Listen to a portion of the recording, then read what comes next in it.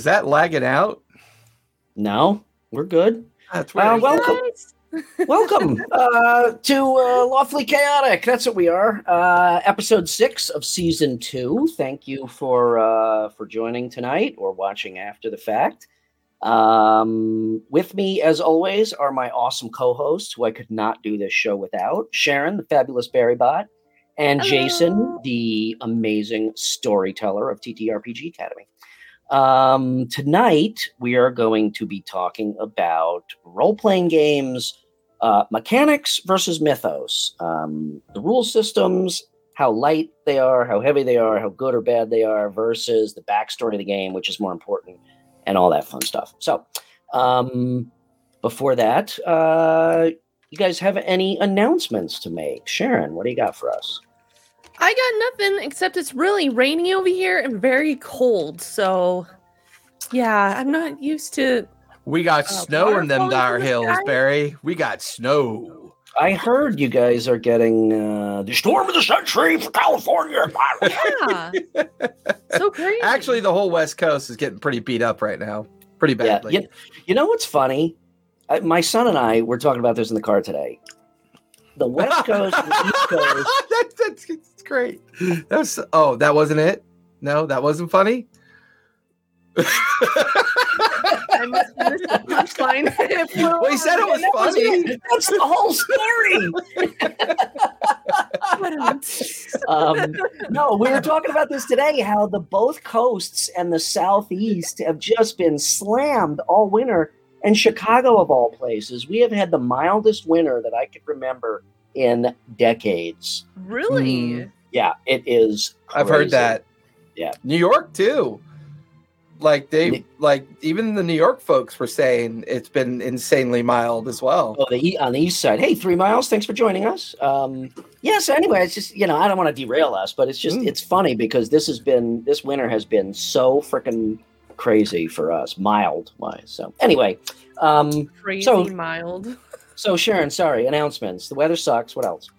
I mean, that's pretty much it. I mean, we don't have any session this weekend for the Greyland, so we're going to be following up the following Saturday. So please be sure to check us out from 4 p.m. to 7 p.m. Pacific time. And yeah, that's pretty much it. Stay dry out there.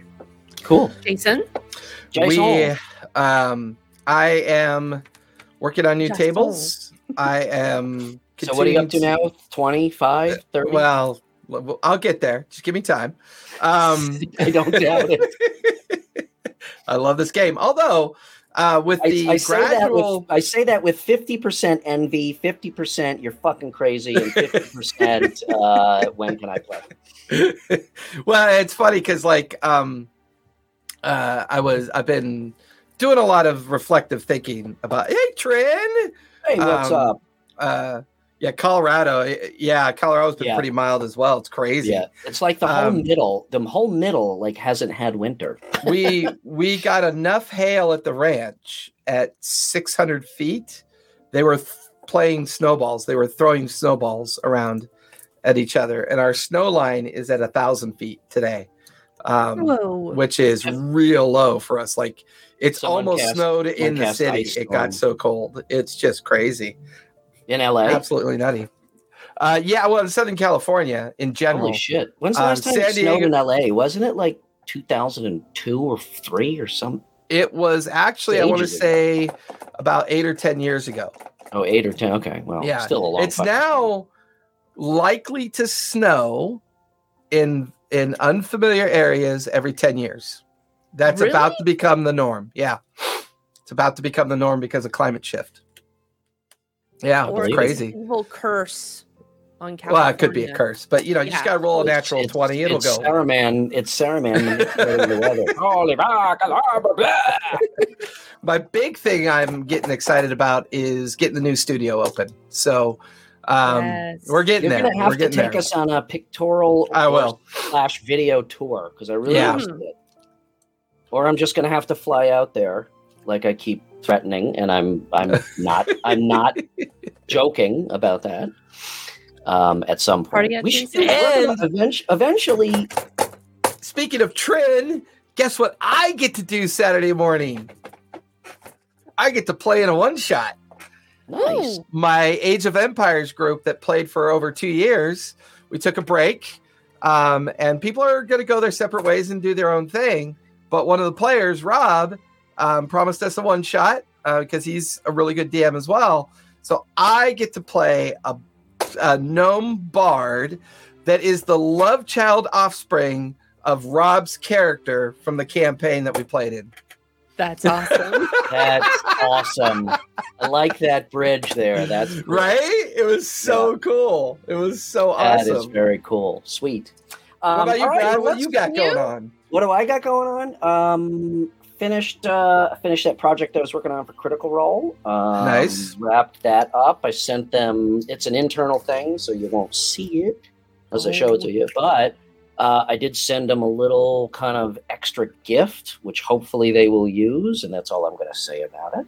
That's awesome. Otherwise, I am writing the campaign. Yes, baby. Yes, baby. And that is about it.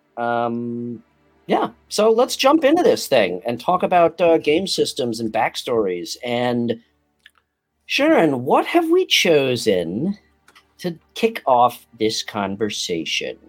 Well, everyone, today's topic will be about comparing mythos and mechanics. Our two fine examples for today is Shadowrun and Dark Sun. Ooh, both dark and scary. I've kind of. found my second edition Shadowrun book. I could not find my first edition. I know I have it somewhere. But I think I've got it here somewhere. They are current. I do have it, and I also found. Everyone's doing show and tell right now. Yep. Yeah. My stack of source books and modules for the game. I still have all of them. Shadowrun? Right? That's all. Roy, you know what you could use those for now is you could use them to keep your couch legs even. I was going to say kindling. No, I still. So what, Barry? They're on. What are they on now? 6? They're on 6th edition right now. So okay, and who's running it? Is it Paizo that runs it? No, it is Catalyst. I wanna share it real quick. Catalyst rebooted. Catalyst must have rebought all of the FASFA stuff because they also rebooted BattleTech as well. Sorry, correct. Yeah, correct. Cool. And Barry and I were talking about this before the show. So I bought BattleTech because we played that big time also. I haven't delved into it yet. And hey, Gary, what's up? By the way, Gary, we're starting to play BattleTech again, so buy the game. I forgot to tell you that. But from my understanding, they bought, I think Catalyst's gig, maybe it's just FASA games, but they buy these games, they simplify them, and then they re-release them. And I think for BattleTech, that's an awesome thing to speed up gameplay. I am on the website for Shadowrun, and I don't know if they were trying to make it look like the website was designed in 1989 when the game came out. But it 3 miles. Yeah. 3 miles is talking about MechWarrior, the MechWarrior PC system that came out. Yep. Yeah. But this website, M is in Mary. Oh, I thought neck. I was like, okay.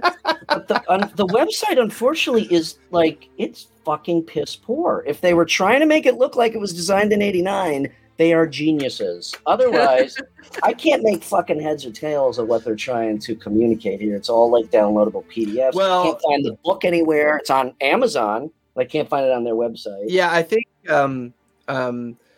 this is kind of a typical outcome of opportunities that start in Kickstarter, and they get really popular, and they kind of outpace the digital repository of where they keep stuff, because their Kickstarter stuff looks beautiful, like all their design work. I mean, you're a designer, looks gorgeous. But then you go to their website, and you're like, okay, now I know who the redheaded stepchild is. It's their website.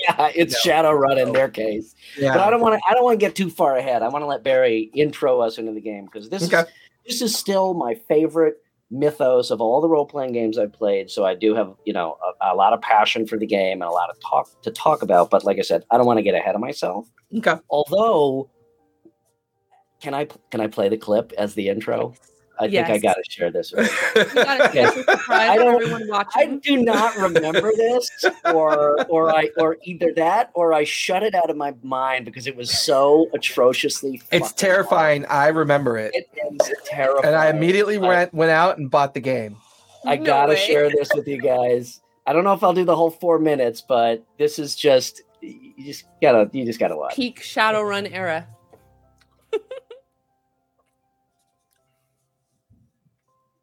There better be audio. Yeah, there's audio. I think the budget for this was about $9.50. Is it turned up? Because I can't hear it. Hold on. Oh wait, hold on. Let me do I guess we have to do voiceover then.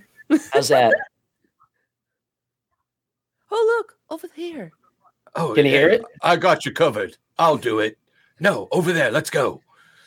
What's going on with that door? This is top-notch Navy SEAL tactical training. This is their training video. Look at this.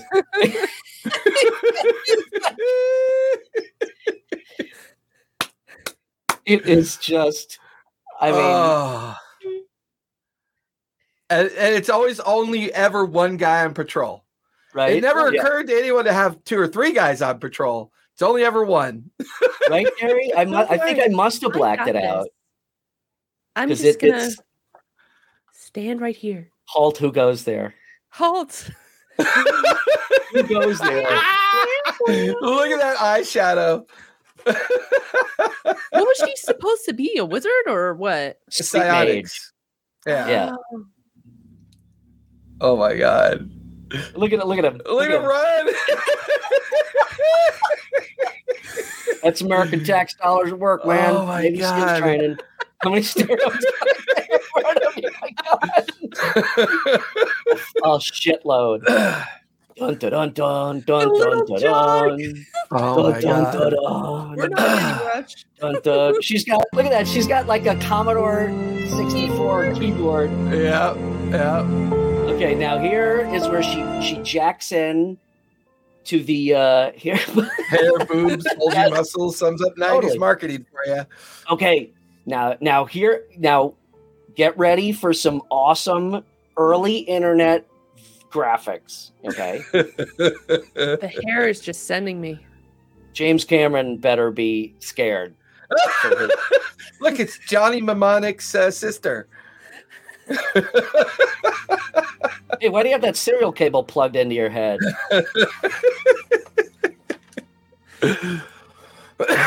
Is it sad that this just makes me want to play the game?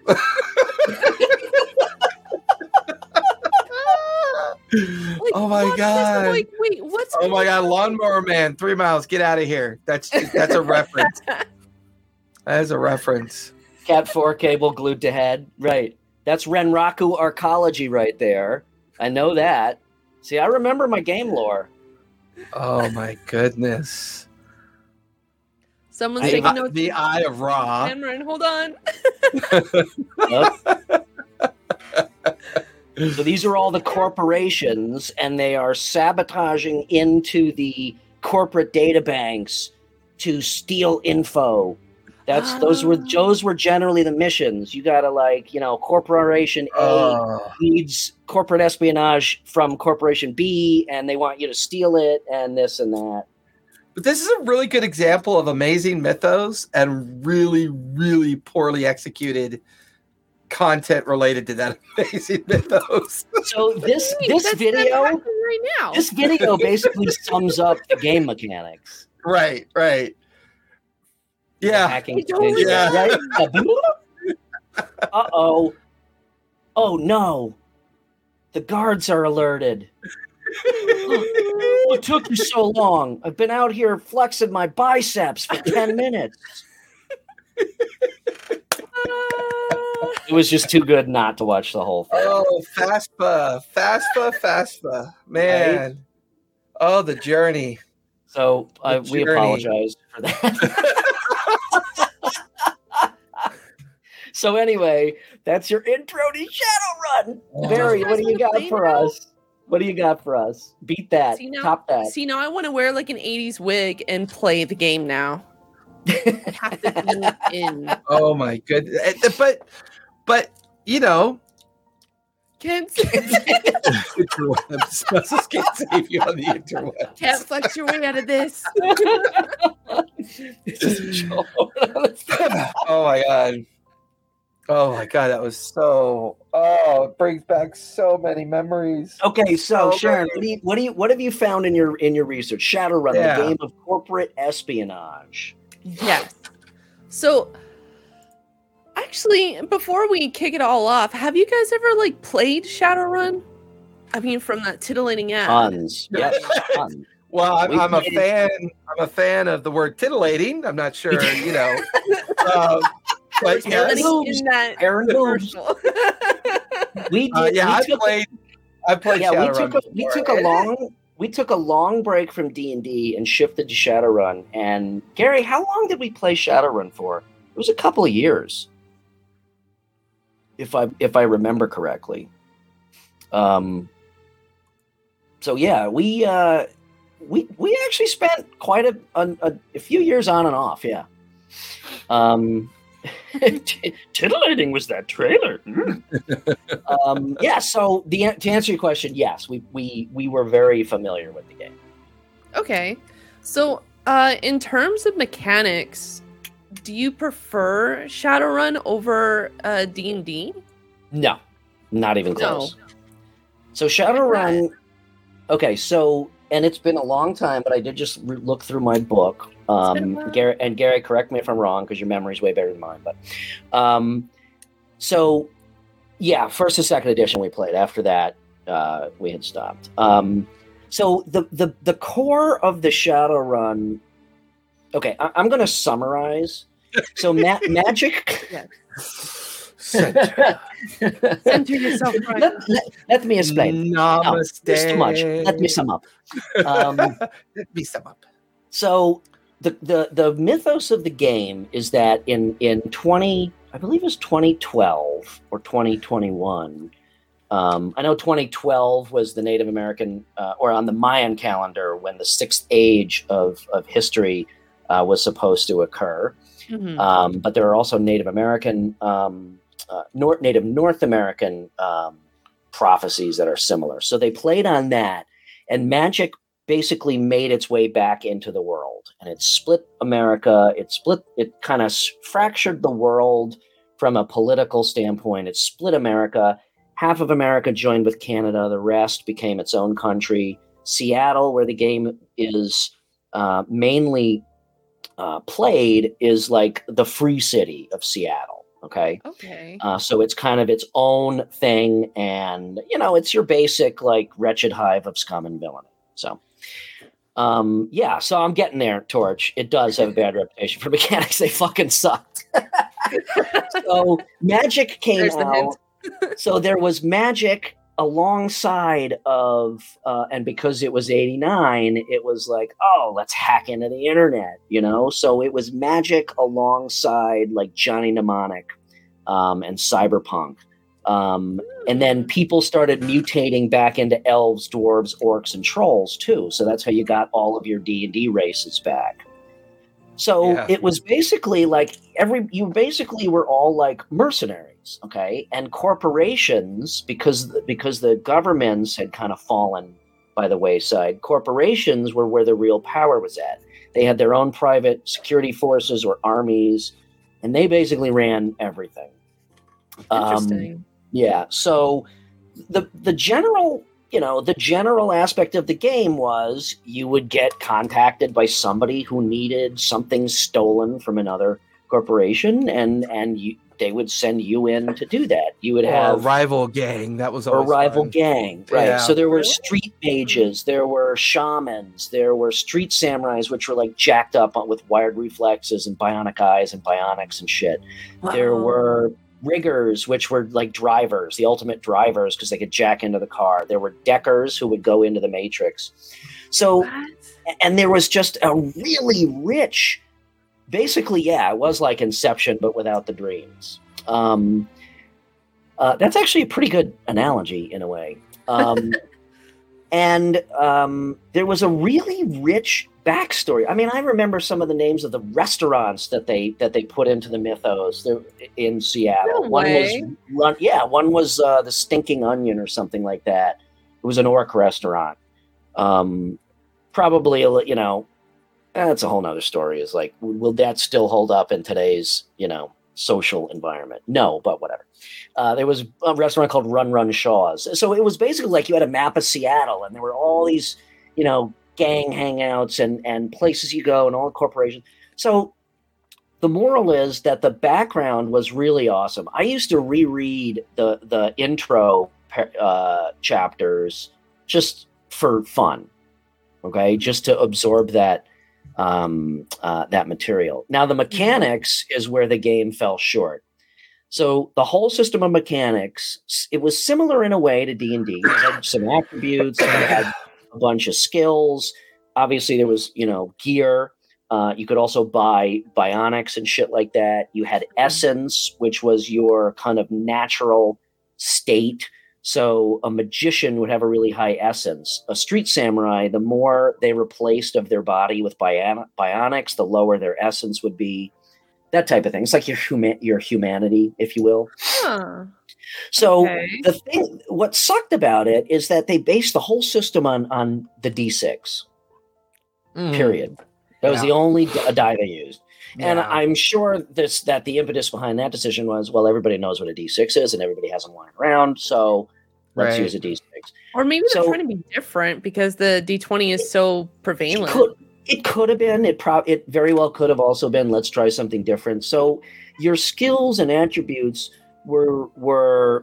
it told you how much dice you were able to roll to complete a task. Okay. So the task had a DC, if you will. All right. If you had to make like a combat roll with a target of 5, you would look at what skill you had and say submachine gun. All right. And that skill would tell you how many dice you roll. If your skill level was 3, you'd roll 3 6-sided dice. Exactly. 34 d6s. Your cyber modifier. So, and then any die that met or exceeded that target number was a success. Okay. And then there were modifiers that could modify the target number. There were modifiers that could modify the number of dice that you had. In theory, it's not a terrible idea with those successes and failures, but the fact that they only used a D6 limited the system. Yeah. And basically, like, if it was the same system with D20s, it would have allowed for a much wider range. So basically what we found is, unless you're specialized in something like a decker, a hacker, or a magician, in terms of fighting, if you were in a street samurai that was fucking, enhanced to the balls, you're going to get your ass kicked. Because it was basically because the mechanics were so shallow in that regard, you were either super skilled and would basically always succeed, or you would never fucking be able to make a skill roll. And again, Barry, correct me if I'm wrong, but that was my recollection. And so it carried the story, and the fact that the game was so different because it combined super high tech and D&D type, was able to carry the game for us for a long time. But what ultimately got us to quit were the Shadow was roll 6s again and a new roll. Yeah, it was something like that. Like you had an extra dice pool. Yeah. So ultimately the reason. I'm sorry, go ahead. Oh, I was just about to say there's actually 2 dice pools. There's the karma pool and then the dice pool. Yeah. Right. And it was like bonus dice that you could add. So long and the short of it is, like I said, what carried us in that game was the story solely. Because the mechanics, we just kind of, we tolerated and eventually stopped playing because we realized, well, these mechanics suck. So there's a perfect example of a game that had, in my opinion, and I think, a lot of people who have played with it, it was totally unbalanced. That was also a product of the way they set up the mechanics. So again, If you wanted to fight, you had to be an enhanced street samurai, or you were getting fucking killed, or maybe a troll. If you wanted to do anything technical, you had to be a full-on hacker. I have a question for you, Brian. Does it feel like they went this way with the mechanics because of D&D? Like, did it feel like they wanted to be, like, to Barry's point, we're in the competitive genre of game systems, did D&D's popularity of their mechanic system of the time just create this idea that as long as you're different, you have a chance? I mean, I don't know the answer to that. Right? I think that could be that very well could be the case. I mean, BattleTech also was a D6 game, but that was a tabletop war game. Right. And those rules were fantastic. That game was great. We played that for a lot of years too. So I don't know the answer to that, but you know, Gary's right. It also, because the way the system was, it also allowed for extreme imbalance in different characters. So, like I said, the long and the short of it is here's a game that has a fantastic creative story that brings two major genres of creativity together, and yet fell short because the mechanics sucked. Right. And to answer 3 Miles' question, I've always stated that I can adapt anything to 5e. It's not that hard. I think. Yeah, I was just about to say, can you modify it? Mm-hmm. Oh yeah. I think with this game, the trick would be. So another aspect, and this kind of goes towards the imbalanced. Should it go to work? Mm-hmm. Yeah, kind of. Yeah. But another thing is that so if you were a decker and you hacked into, so like every mission that you went on, invariably, you didn't have to have one, but invariably you had a decker, because you would go in and disable the security systems and access the cameras and all that shit. You know, like Ocean's 11 or something like that. Right. The problem is that it was like splitting the party.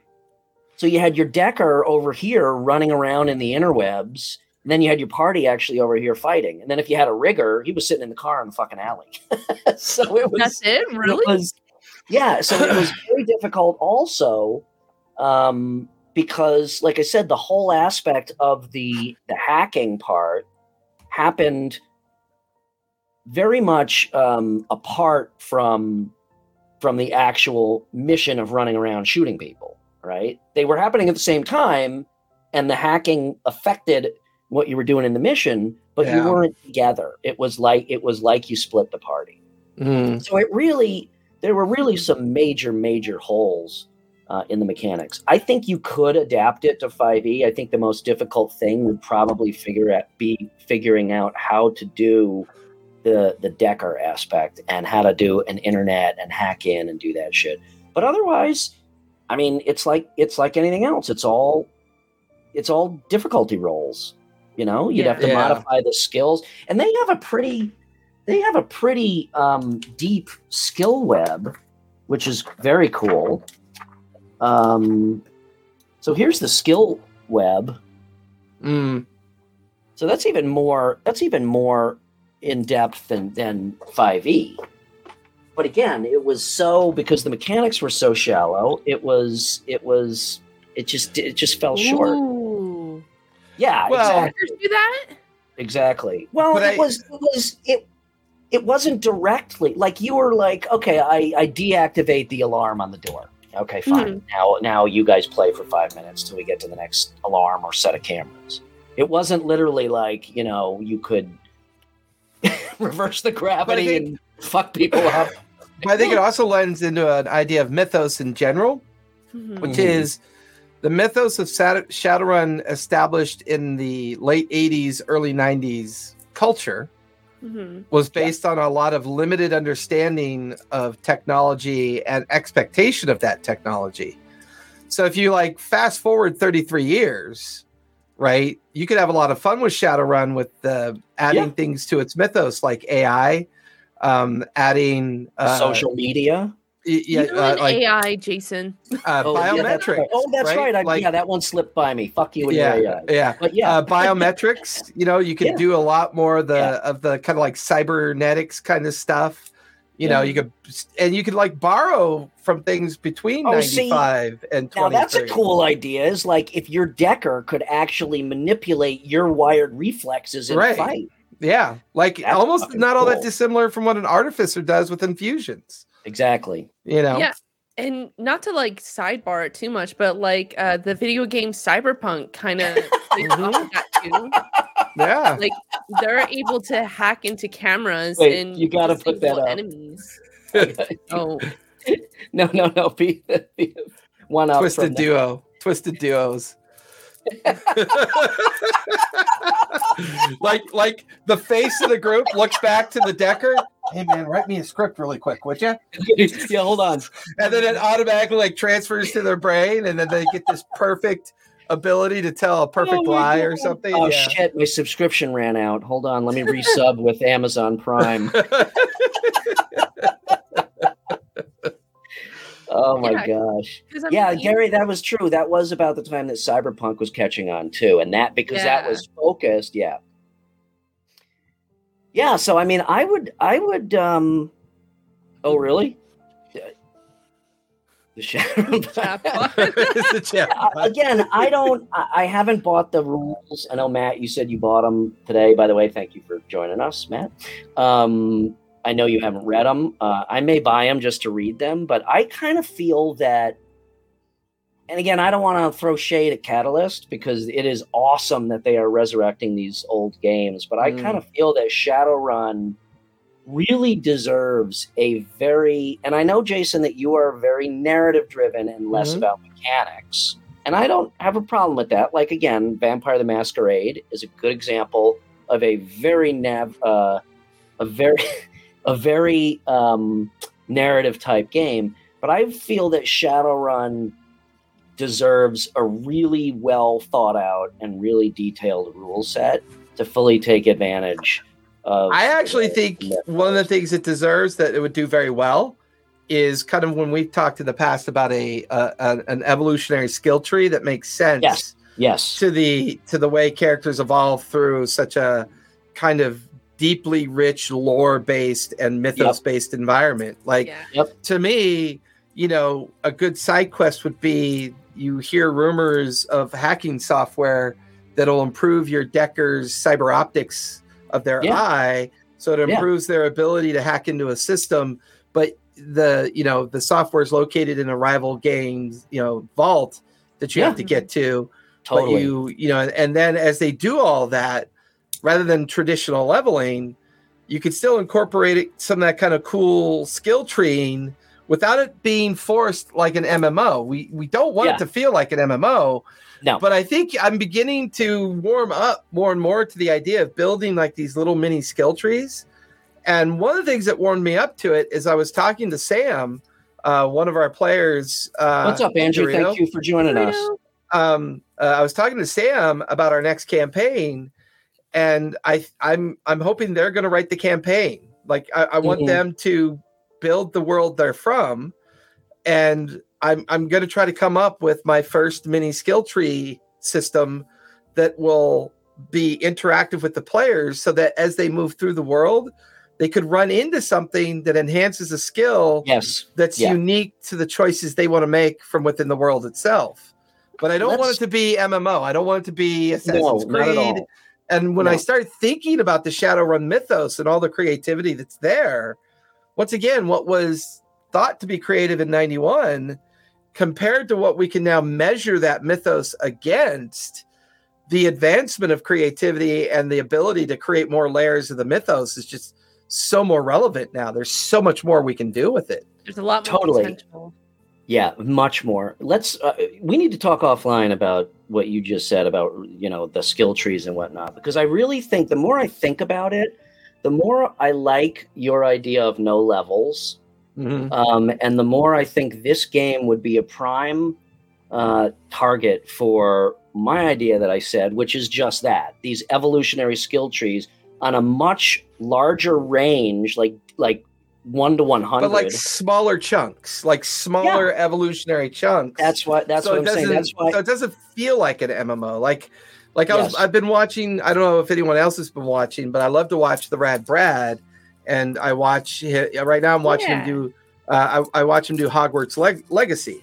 One of the most amazing HP games that I've seen, and I love the lore and the mythos of going back to the late 1800s to what they did with that storytelling.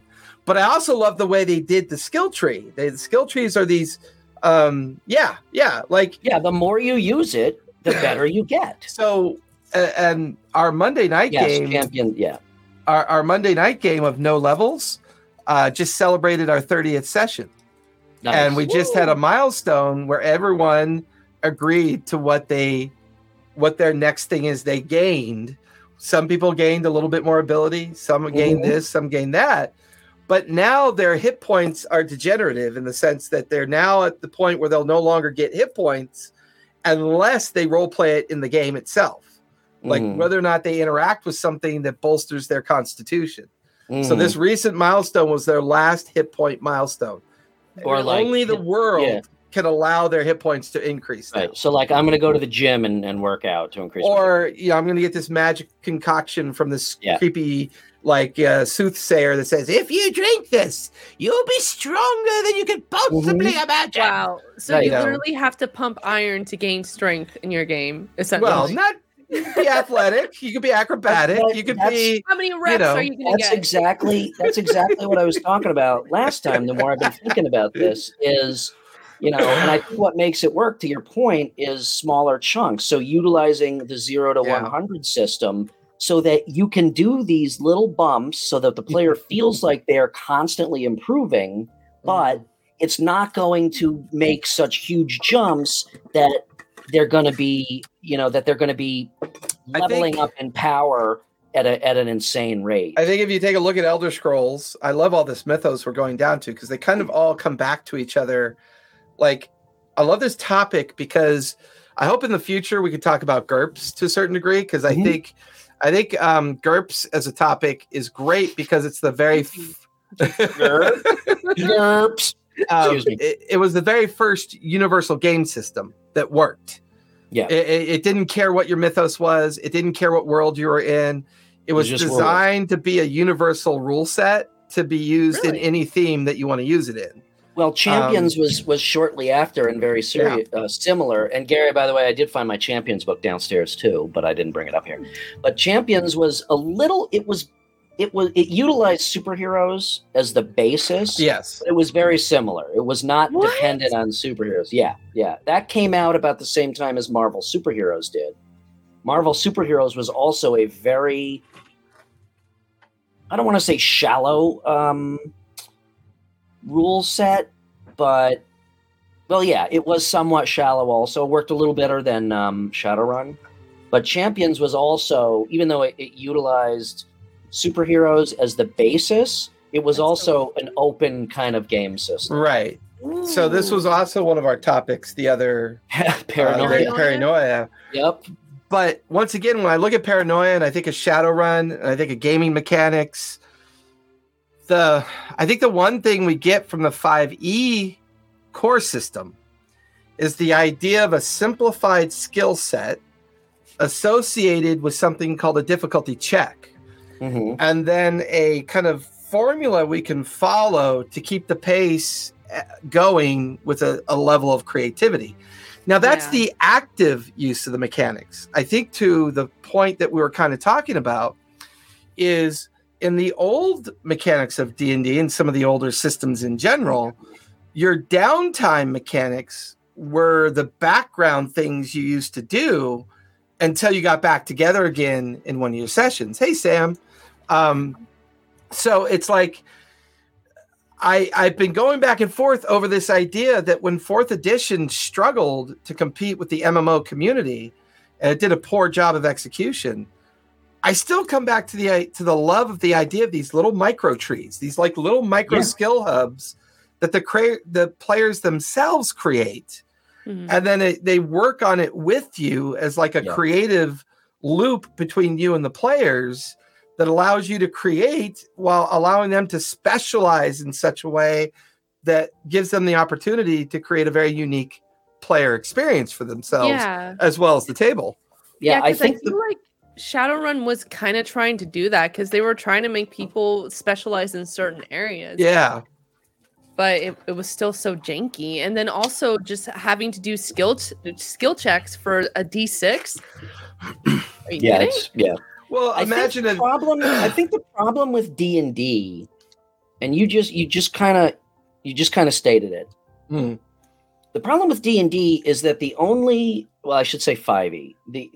The major vehicle for advancing your skills or whatever is either raising your attributes or, major like level milestones, more spell slots or subclass shit that you get. And that only happens 20 times throughout a campaign and not very often. So there is definitely, I've always felt with D&D, as much as I love the game, that it's like, oh, everybody's always excited to level because I get this new stuff. And then it could be 6 months before I get any new shit. There's no vehicle for that world-driven, environmental-driven enhancement. There is, but it requires a GM to kind of like create it themselves and then introduce it as a possibility within. So the possibility is there, but it does not exist in the game. Right. It doesn't exist as a basic mechanic, as a raw feature. Right. But I think what they've done really well, that something I think like rebooting Shadowrun within the idea of a DC core system for starters, and then building the little mini skill trees to specialize in, allows transition to happen very fluidly and can either lend to mechanics or narrative depending on the table's vibe. I mean, you could even imagine if you had, these skills, and again, 0 to 100, much larger range, so you can dole out rewards at a much greater pace so that the players feel like they are achieving something, but because the range is so high, it's not, like I said, it's not going to be, you're you are making them too powerful too quickly. But imagine, like, what if you got a crit and instead of it doing more damage, that bumped up your skill 1 more percentage point? Ooh. It's like right. Yeah, no, and I think when we think about what Shadowrun can offer, Shadowrun is a really good example of a failed mechanic system, but a spectacularly well-intended mythos. Yeah. And a mythos that can easily transcend generational thought so that as new ideas and new concepts around the idea of its mythos can be reincorporated into it. To me, that feels like a proper way of calling something 1st through 6th edition as it relates to the mythos of it. So I love Shadowrun's mythos. I will always love Shadowrun's mythos. That's exactly it, Gary. It's basically the whole crux of maybe in the back of my mind and my subconscious, I'm thinking about when we played Champions, but that's basically it, is these little incremental, rewards without having to wait till these major milestones of leveling up. Yeah. That's a good point. So let me ask a question. You mentioned GURPS. So GURPS is a completely open system and arguably a very good one. But because, and this was kind of what we started to talk about, why we came up with the idea for this show, because it had no mythos of its own. If I recall, GURPS was not super well received or super popular, I should say. GURPS was way before its time. It was competing with the idea that all games had an established mythos. So it was competing with that idea. What GURPS was trying to help everyone understand is that anything could be your mythos. If you have a core system that lets you, run a very fun and eventful game, you could use any theme in the world to develop a mythos of your own, or simply borrow somebody else's mythos and shape it around a better system. But by not providing that to the player, I think to a certain degree they provided a fantasy mythos and a sci-fi mythos, but it was very open-ended. It was very kind of a loaf of bread that was still dough and hadn't become bread yet, you know. And it was like you could take their sci-fi, because like I have all their GURPS stuff. I have all the GURPS stuff over here, and they have GURPS Heroes, and they have GURPS Sci-Fi, they have GURPS Fantasy, so they have all that stuff. But they never developed. You're right. They never developed the additional kind of core mythos that you could grab onto and run with. And I wonder if that hurt the game. You know, another one I'll throw back. That too. There was not. It felt so generic that it like. I don't know if it's fair to say that back then players and GMs were not sophisticated enough to realize, hey, I can create my own entire world. I know we did it, but not the way we do it today.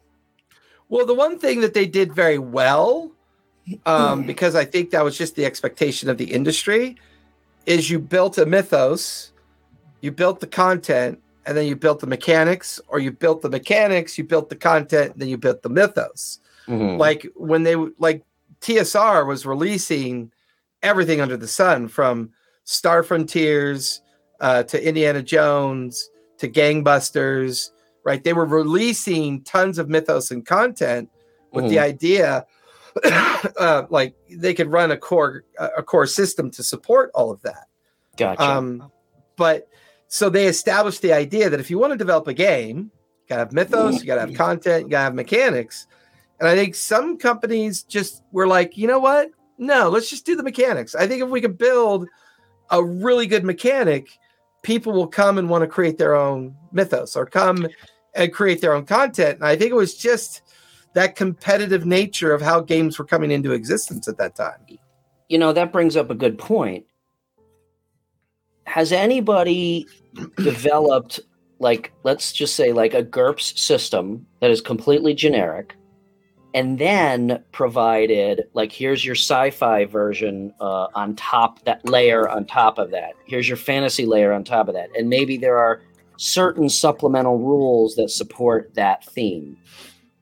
I think Paizo kind of dipped into that when they did Starfinder and Pathfinder, right? I think they created these two unique mythos, but with some connection as well. You know, I think GURPS attempted to do it. I think people have always dabbled with the idea of how can I build a core system? You know, how can I build a core system, provide the idea of mythos, but not necessarily. So I don't think anyone's ever really kind of broken that mold yet. I don't know if people know. I don't know if creators find it interesting to write just a mechanic system. I don't know if it's enough to keep them going. You know, really? I do. I get off on that shit.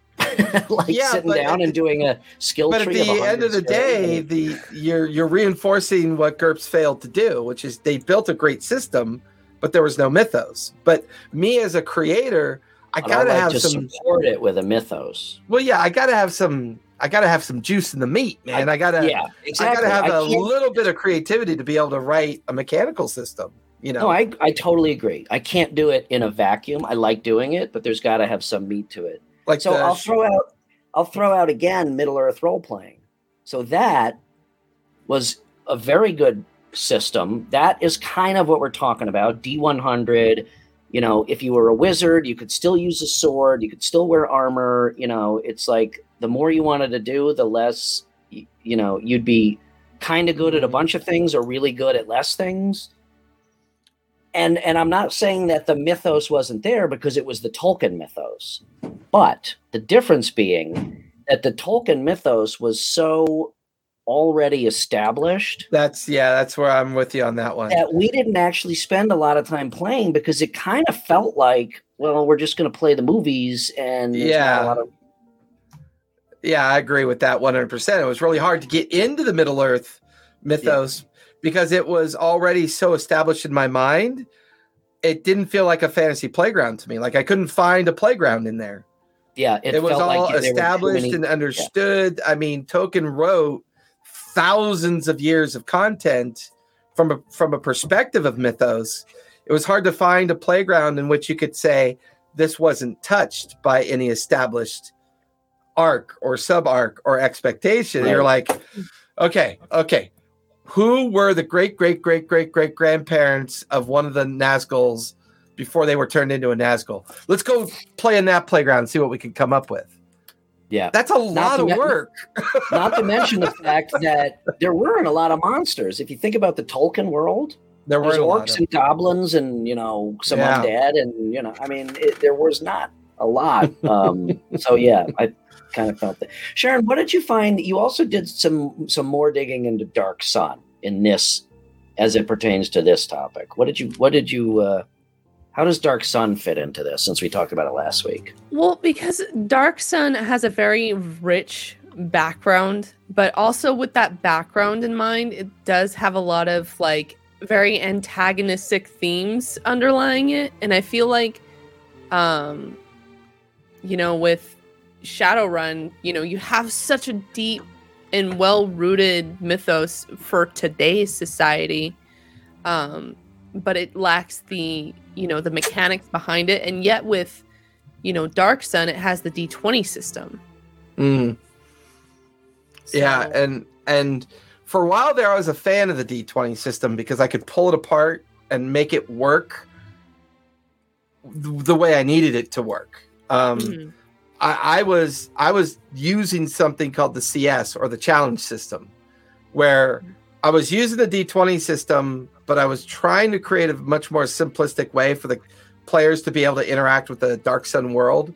Mm-hmm. So I was kind of reinventing pieces of the D20 system to just kind of fit with the notion, because the players didn't care. They loved the mythos of Dark Sun. Yeah. And D20 system allowed it to be very fluid and narrative, easy to handle. They were familiar mechanics, because if you're already playing D&D, D20 wasn't a huge stretch. The D20 system wasn't a huge stretch. Right. They hadn't evolved out of the chart system yet, those heavy charts, but that was coming with 5e, right? The deprecation of the heavy chart requirement and this cross chart, template of looking at things. But at the end of the day, what carries both these systems or these games is their mythos, and once it circles us back, right?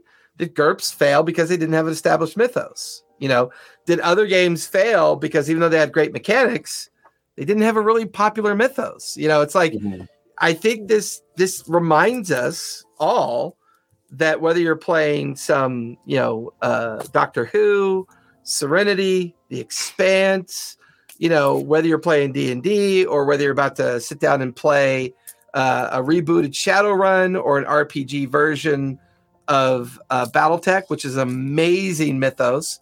The RPG version of BattleTech is amazing. But I mean, you have Warhammer RPG, right? Mm-hmm. And another amazing overall mythos that's lots of fun. But at the end of the day, we need to tie it into a mechanic that's going to be helpful to play. You've got to have a mechanic. You've got to have something that is helpful as opposed to being harmful when you're trying to play the game. And I think Barry's 2 compares are perfect with that. They really do a good job of just stating something that now has become more obvious, because we look around and there's thousands of games we can play. Mm-hmm. Yeah. Whether it's online, on our phone, on our Switch, or on our console, or on our PC, or at our table, right? We're exposed to a lot more mythos. And now we're like, cool, I have unending mythos, but I don't have a universal system that works yet. I don't have that system that I feel like I can plug and play into absolutely every kind of mythos that might come my way. I've decided I'm going to rewrite it. I'm going to write it, but it's going to be called Burps. Borderless universal role-playing. Burps. You got the burps and the GURPS. I got the burps and the GURPS. It's interesting, though, because I wasn't sure what the answer to our question, what's more important, mythos or mechanics? And after having this discussion, I kind of feel like they are both important. I don't think either one could survive without the other.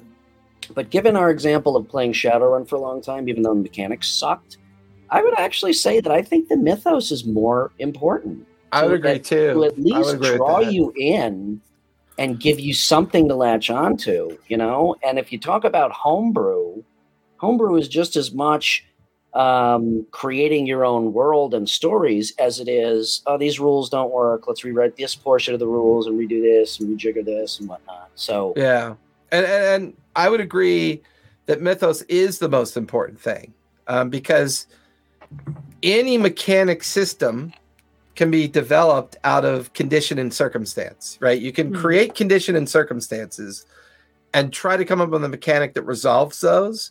And if you put condition and circumstance into a Mythos that everyone's having fun playing, you can resolve everything. You can make it fun. You can be creative at your table with other players, or you could just, ad hoc a D100 system that just makes the outcomes seem interesting or fun as long as the Mythos is attractive. If the Mythos brings you there, it kind of answers its own question. I would agree. I think Mythos is key. I think it's very key. And I'm not joking. I actually think I am going to start jotting down some notes on coming up with a system, a D100 system. 3 Miles is absolutely right. That's exactly why, even if they put out a piece of shit, you're still going to watch it because of the Mythos. You're still going to watch it. And other than a few really shitty outliers like Thor 3 or 2 or both or all of the fucking Spider-Mans except for the first one, other than a few outliers. Oh, I don't know. I think the Miles Spider-Man is going to be pretty cool. I think the multiverse is going to be awesome. Oh, I'm looking forward to that. I'm talking about the second two. Two Tom Holland Spider-Man. The first one was fantastic. The second two sucked. But to your point, other than the really shitty ones. Tom Holland is so cute.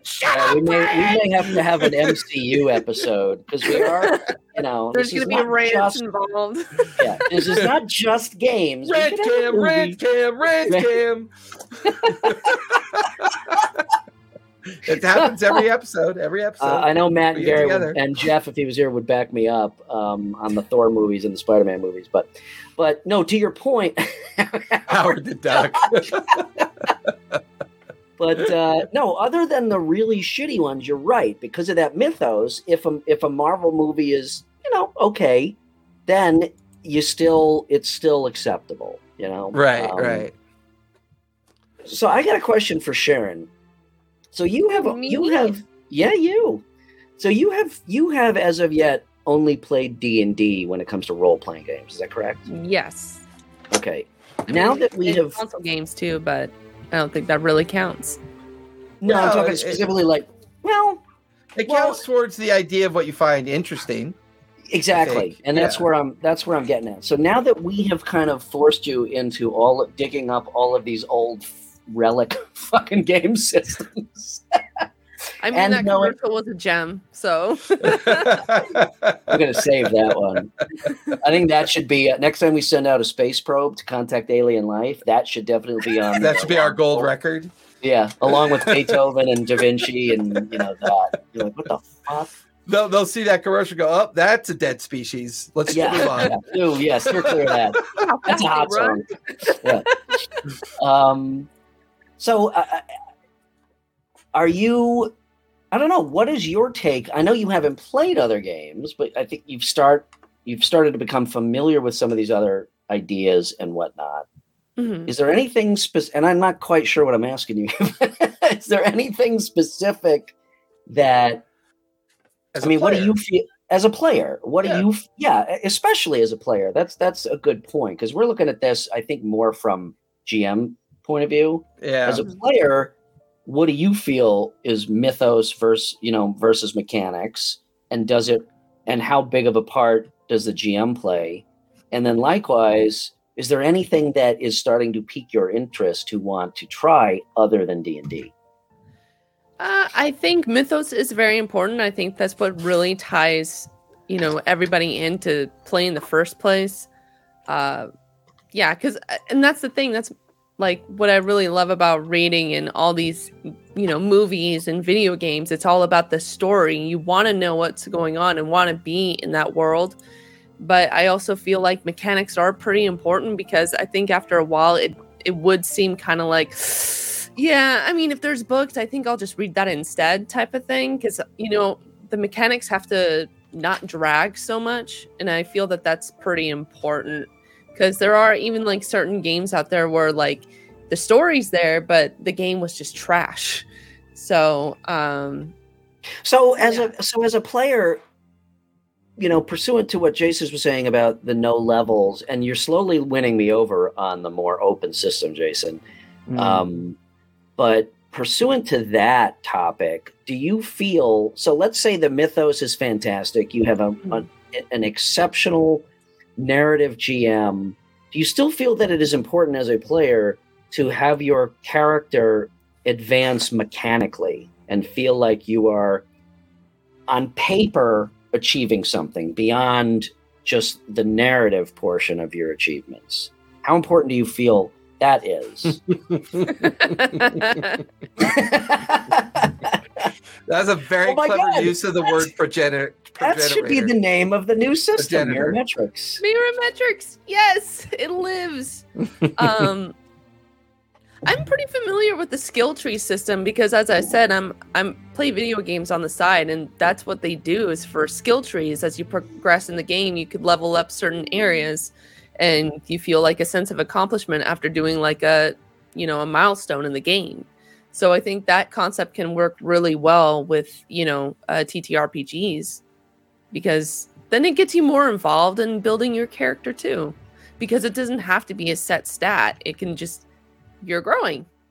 Okay, so some kind of mechanical advancement is still important in your... Yeah. Well, and I think Cesare brings up a good point. There is that sense of dopamine excitement when you realize you hit an opportunity.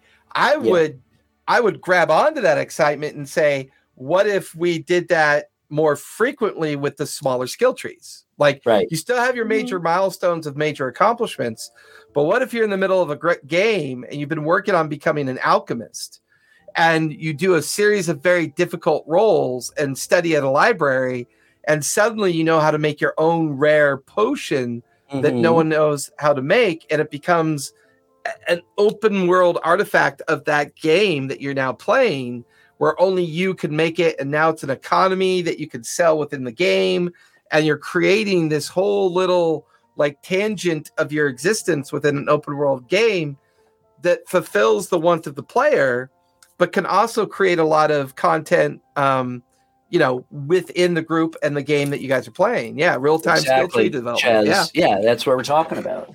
And by the way, if anybody wants to know, EMP Studios Cesare is the one that's currently designing my studio for me. So he is, I believe he's traveling to the San Francisco this weekend for a gig. But if you ever need any help with production work, if you need any help with studio audio work and filming, hit him up. Just look up EMP Studios, and he is a gift from God. Let me tell you, his natural eye and ear for talent is far superior than anything I've ever seen. And it's awesome. Thanks, Cesare, for being here tonight. Appreciate you. Cool. Yeah, so I mean, even the D20, or the 20 point, 20, 22 maybe. Can't even type. I'm blushing. I can't type. even the 20 point attribute range in D&D, I don't think allows for enough of those little accomplishments without. Oh my God, we have so much fun with the like when Barry was building these little trinkets for the party. She was having them made, and then they were getting magically infused, and they became very important to the players as they were given out as gifts, within the world that we were playing in.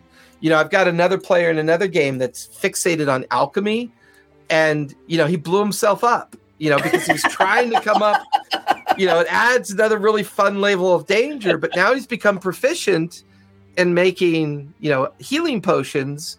Right. And then I had another player that's like, and his nickname is now Lefty. There is a lot of opportunity to create these little mini kind of leveling systems and mini little skill systems within these games and let the players create them, give them that opportunity. It's funny. My love of charts and skill trees and webs and somewhat not confusing mechanics, but deep mechanics. I I think that, I said it last time, I think that a well-written set of mechanics, the deeper you go, done right, the more you can actually open up the narrative, which is what we're talking about. I think the simpler, this is going to sound very contradictory, but I think the simpler and shallower the mechanics are, the harder it is to have that narrative aspect of advancing your character. Well, and I think it also brings into context, there's always the challenge of that long running game, right? Mm. So sometimes there's a little bit of hesitancy to begin to introduce that into a campaign, because what if the campaign never lasts? What if you put together this amazing idea for your character and you've got all these mini leveling opportunities, but the game only lasts like 2 or 3 months because of whatever happened? That's a very good point. It becomes a little daunting sometimes to, like, you could begin to see why shallow and simple systems have popularity, because there's very little investment you need to really do to get that game going. And once you've got it going, then maybe gradually introduce some complexity to it with an established game. My favorite conversation to have with the players is, you are your character and you decide for yourself what your character is, but you're in an open world and your character is always evolving. So anytime you see an opportunity to create your own feat, your own feature, your own kind of unique aspect of the lineage of your character, or you want to become something very unique within the campaign, feel free to explore it and see where it takes you. Yeah, but I think you're both hitting the target when it would be nice to have at least a little bit of a starting point, something kind of at the ground floor that makes that opportunity more researchable, a little bit more involving for, when people are building characters, regardless of what mythos they're in. And it becomes to be more important to the player, I think. And that creativity kind of re-inspires them to, have a different relationship with their character. And I think that helps. It definitely helps. One thing that I've always thought about D&D skills, there's a lot of overlap. Again, it is a very limited list of skills. It's based on a very limited set of attributes. And, it's always been an issue when you're playing. It's like, okay, I'm going to check the door. Okay, make an investigation check. I'm going to help. I'm going to do it too. And everybody does an investigation check. Everybody, there's so much crossover. That's another thing is, and they've helped with all of the subclasses, but there is a lot of redundancy from a character standpoint mechanically in D&D. And a lot of times, even if you've got two characters that are at opposite ends of the spectrum, you've got a rogue assassin and a wild magic sorcerer, there's still a lot of overlap. Mm-hmm. And that, I think, too, can be solved with a much deeper skill tree, a much wider level of skills. Like, then you start to develop, like, okay, well, I'm going to be really fucking good at picking locks to the point where nobody else really needs to try. And that makes my character special, rather than, like I said, in D&D, 4 out of 5 people in the party are going to attempt to, to fucking open a chest because everybody can do it. Actually, Cesare also brought up something that I've been thinking about for a little bit, because it is an interesting. So I included the link to Grey Castle Press review of Journey. It's something that's been getting a lot more opportunity because of isolation and challenges of finding games. Journey is an RPG solo game, right? And I think those can provide great mythos opportunities as well. Like, these solo games are beginning to burble to the surface, and I've been reading some of their mythos and their lore, and I'm like, wow, that's a great mythos, but I'm not a huge fan of RPG solo because. Wait, are these digital or are these traditional RPGs? They're both physical and digital, I think, depending on which one you go with. But we can introduce it as a later subject matter. But Cesare had brought it up as, if it is a solo RPG, does Mythos matter way more than mechanics, right? Because the solo mechanic could be something as simple as choose your own adventure, right? Yeah. Or some other interactive mechanic, and reintroduces the idea that even at a solo level of RPG interpretation, Mythos is still like the main thing we think about when we think about these games. Ooh, really? Yeah, I've heard that. Yeah. Oh. But I think we're in that kind of gray area again, where there's these really popular online games and PC console games that are beginning to show that there's a lot of interesting creative mythos out there of worlds.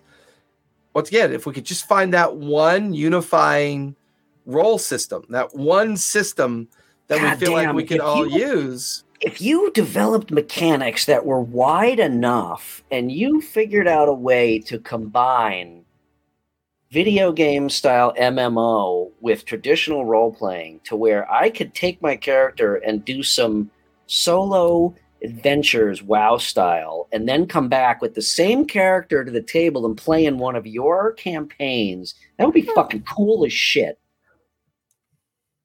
Well, that's kind of what we're trying to do with the Monday Night Game. We're doing a lot of experimentation there.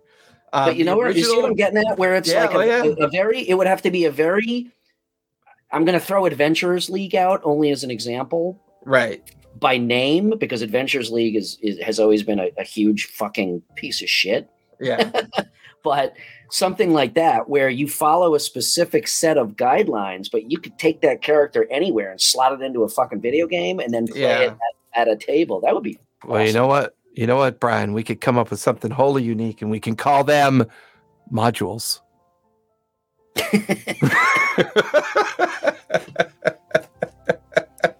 We should make a game where it's like you travel around the United States and you buy properties, and then when people land on your properties, you charge them money, and then whoever has the most. You know what? We could monopolize that revolutionary. Game. Yeah, we could monopolize that game. I think you're onto something, Brian. Well, I don't know how we did it, folks, but we burned another hour and 15 minutes. What the heck? What the heck? Do we have a topic for next week yet? You know what, chat? Don't forget, you can hit us up in the Discord. Let us know if you'd like us to focus on a topic. Head over to, I think, TTRPG Academy Discord. And as long as I get Kamchatka, risk, baby, risk. That fucking Kamchatka, God, it was always fucking key to that game. I hate that game. That in Australia. In Australia, oh yeah, you're right. Australia. Once you got Australia, you fucking. That's it. That's Park Place and Boardwalk, baby. I kind of feel like I want to talk about the MCU next week. Well, I do like the idea that we talk about superhero games and superhero mythos and how that kind of plugs into things. That'd be a lot of fun to talk about. Boom, done. Next week's topic, superheroes. Yeah, Marvel, I like that. DC. And I will dig out my 82 books of superheroes, including a very uniquely 4-set book of Teenage Mutant Ninja Turtle role-playing game from the late 80s, early 90s. Oh, shit, I remember that. I have the complete set, and the bindings have never been cracked. There is a Marvel TTRPG. It was not bad. Again, the rules were a little light, but in such a way that it was fun. It was Marvel superheroes. Marvel heroes. Yeah, I will got all that gather up my superhero content for show and tell. I think it'd be a real fun one because it's so relevant to our media culture right now with the DCU MCU battle that's been going on, as well as the post Malibu Image, DC Marvel comic book battle that took place over a 10-year period. And then out of all of that, we still have this opportunity to kind of play games with those. Image, and Valiant in early 90s, 90, 91. Blew up and the birth of Spawn, right? The birth of Spawn. One of the most Valiant, Spawn became one of the most interesting anti-heroes that ever still is. Yeah, came into existence. Wait. Uh-oh. Here it goes. Hold on, young folk. Let me go get my Todd McFarlane shit. Oh my gosh, that's so cool. Yeah. This is one of like about 8 spawns that I have. I fucking love. That's his witch hunter one, isn't it? What? Isn't that when he's a witch hunter? No, it's that is Western cowboy. Oh, okay. Cowboy guy. Gotcha. Yeah, I think McFarlane is freaking awesome. I love Spawn. Actually, he's one of my favorite. Spawn and Moon Knight are my favorite superheroes. Weren't they going to make a new Spawn movie too? They're always trying to. They tried. Okay. It wasn't actually horrifically terrible when they did the Spawn movie. There were a lot fucking worse. I've read the comics. They're great. So this is awesome. From Todd McFarlane's Dragons collection. Nice. Ooh. He did a series of dragons a while ago, and I was lucky enough to find that they were on a discount shelf, and I got this one for like $10. No way. Yeah. Yeah. I think I have. Be clever. Clever. I have Spawn 1 through probably about 80 or 90, and then a whole smattering after that. But I still have all the original Spawn. Well, Spawn was the first. No, there were comic book movies way before Spawn. Superman was the first one, I would say. Well, maybe. The original, 70. Yeah. I would say though that Spawn was the first attempt at like the 90s attempt at creating a comic book genre related to some of the content that was coming out at the time. Oh God, 70s Captain America, that's right. Well, what about late 60s, early 70s Iron Man? You know, that. What about the original Batman? What about the original Batman? Okay. I think okay, so welcome to Lawfully Chaotic episode 7, a week early. Okay, we have our topic for next week. Oh, it's going to be we'll explore the superhero genre and let's come up with all the cool role-playing games. We'll do some but we may delve out of the game realm for a change and just talk nerd shit in the form of superheroes. All things superheroes games. You're talking about that's kind of bird shit. Bird shit or nerd shit? Right. So we have our topic for next bird shit or nerd shit. That's the episode. And we have copyrighted yet another one-liner from our famous Barry Bot. The t-shirt money just keeps rolling in. All right, rollies. Rollies. Okay. Rollies. Chat, do rollies with us. Ooh, I can do rollies. I'm going to do my rollies in chat. I'm going to do my rollies. I'm still going to use my little teeny tiny 10mm die. I'm going to go with the blue one. It's been doing pretty good for me, although not tonight because I got a 7. Ooh, 19, baby. Damn. 19. I got a 7. Woohoo! His first rollies in like 8 episodes. One in a long time. Unfortunately, Jason, I'm sorry, we're out of time. Goodbye. Everybody's rolling now. Digital dice doesn't count. I agree with Gary. Or it doesn't count. Digital dice suck. That's going to be what we're going to do. One episode, the whole episode on real versus digital dice, and we're just going to hash it out. So to roll us out of here, folks, if you've got a fun mythos and a group of people that want to play it, don't get hung up on the mechanics. Find a mechanic that works. Try it out. If it doesn't work, try another one. But if you find that mythos and you find that genre and theme that brings you and a group together on a weekly basis to sit around a table and be creative and exciting opportunities and time with one another and create that place you want to play. If the mythos drives you to it, do it. If the mechanics makes you struggle, that's okay. There are plenty of options out there to experiment with within whatever mythos you choose. As long as you're playing, you're having a good time. Very well said. With that, Barry, where can we find you? Hi, guys. I looked the wrong way again. God. I am never going to get that down. To the left, to the right. Right. Hey everybody, thank you for joining us for another episode of Lawfully Chaotic. You can find me over here at BarryBot over on Instagram and anywhere else on the interwebs, I suppose. And you could also catch me on Saturdays over the Graying Lands campaign on the TTRPG and Lawfully Chaotic RPG Co channels. Unfortunately, we're not going to be airing next week, but you could definitely catch up on recent episodes. So please come check us out. She's referring to Graying Lands, Bri. Oh, okay. What? Hey, Brian, where can we find you? In Chicago. Bum. Linktree.ee/rpgandco.com. Instagram's still the best place to hit me up. Also, rpgandco.com. Hit me up anytime to chat. I love talking about shit, obviously. Especially if you want to rant about something. All over it. Sharon, thank you as always for your research for tonight's show. Much very awesome.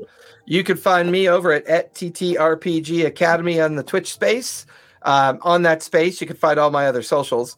We have all of our previous games on Anchor and YouTube.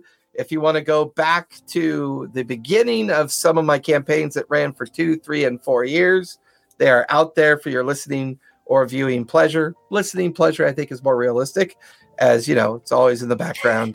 But yeah, if you want to catch us Monday nights with Pike's Promise, or Sunday nights with Debtor's Gambit, or Saturday nights with Graying Lands, come on over to the Academy Twitch and hang out with us.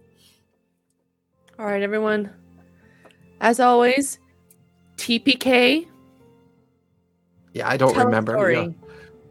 Play a game and be kind. Woohoo! What she said, which is awesome. Good night. Later. Thanks for joining us all.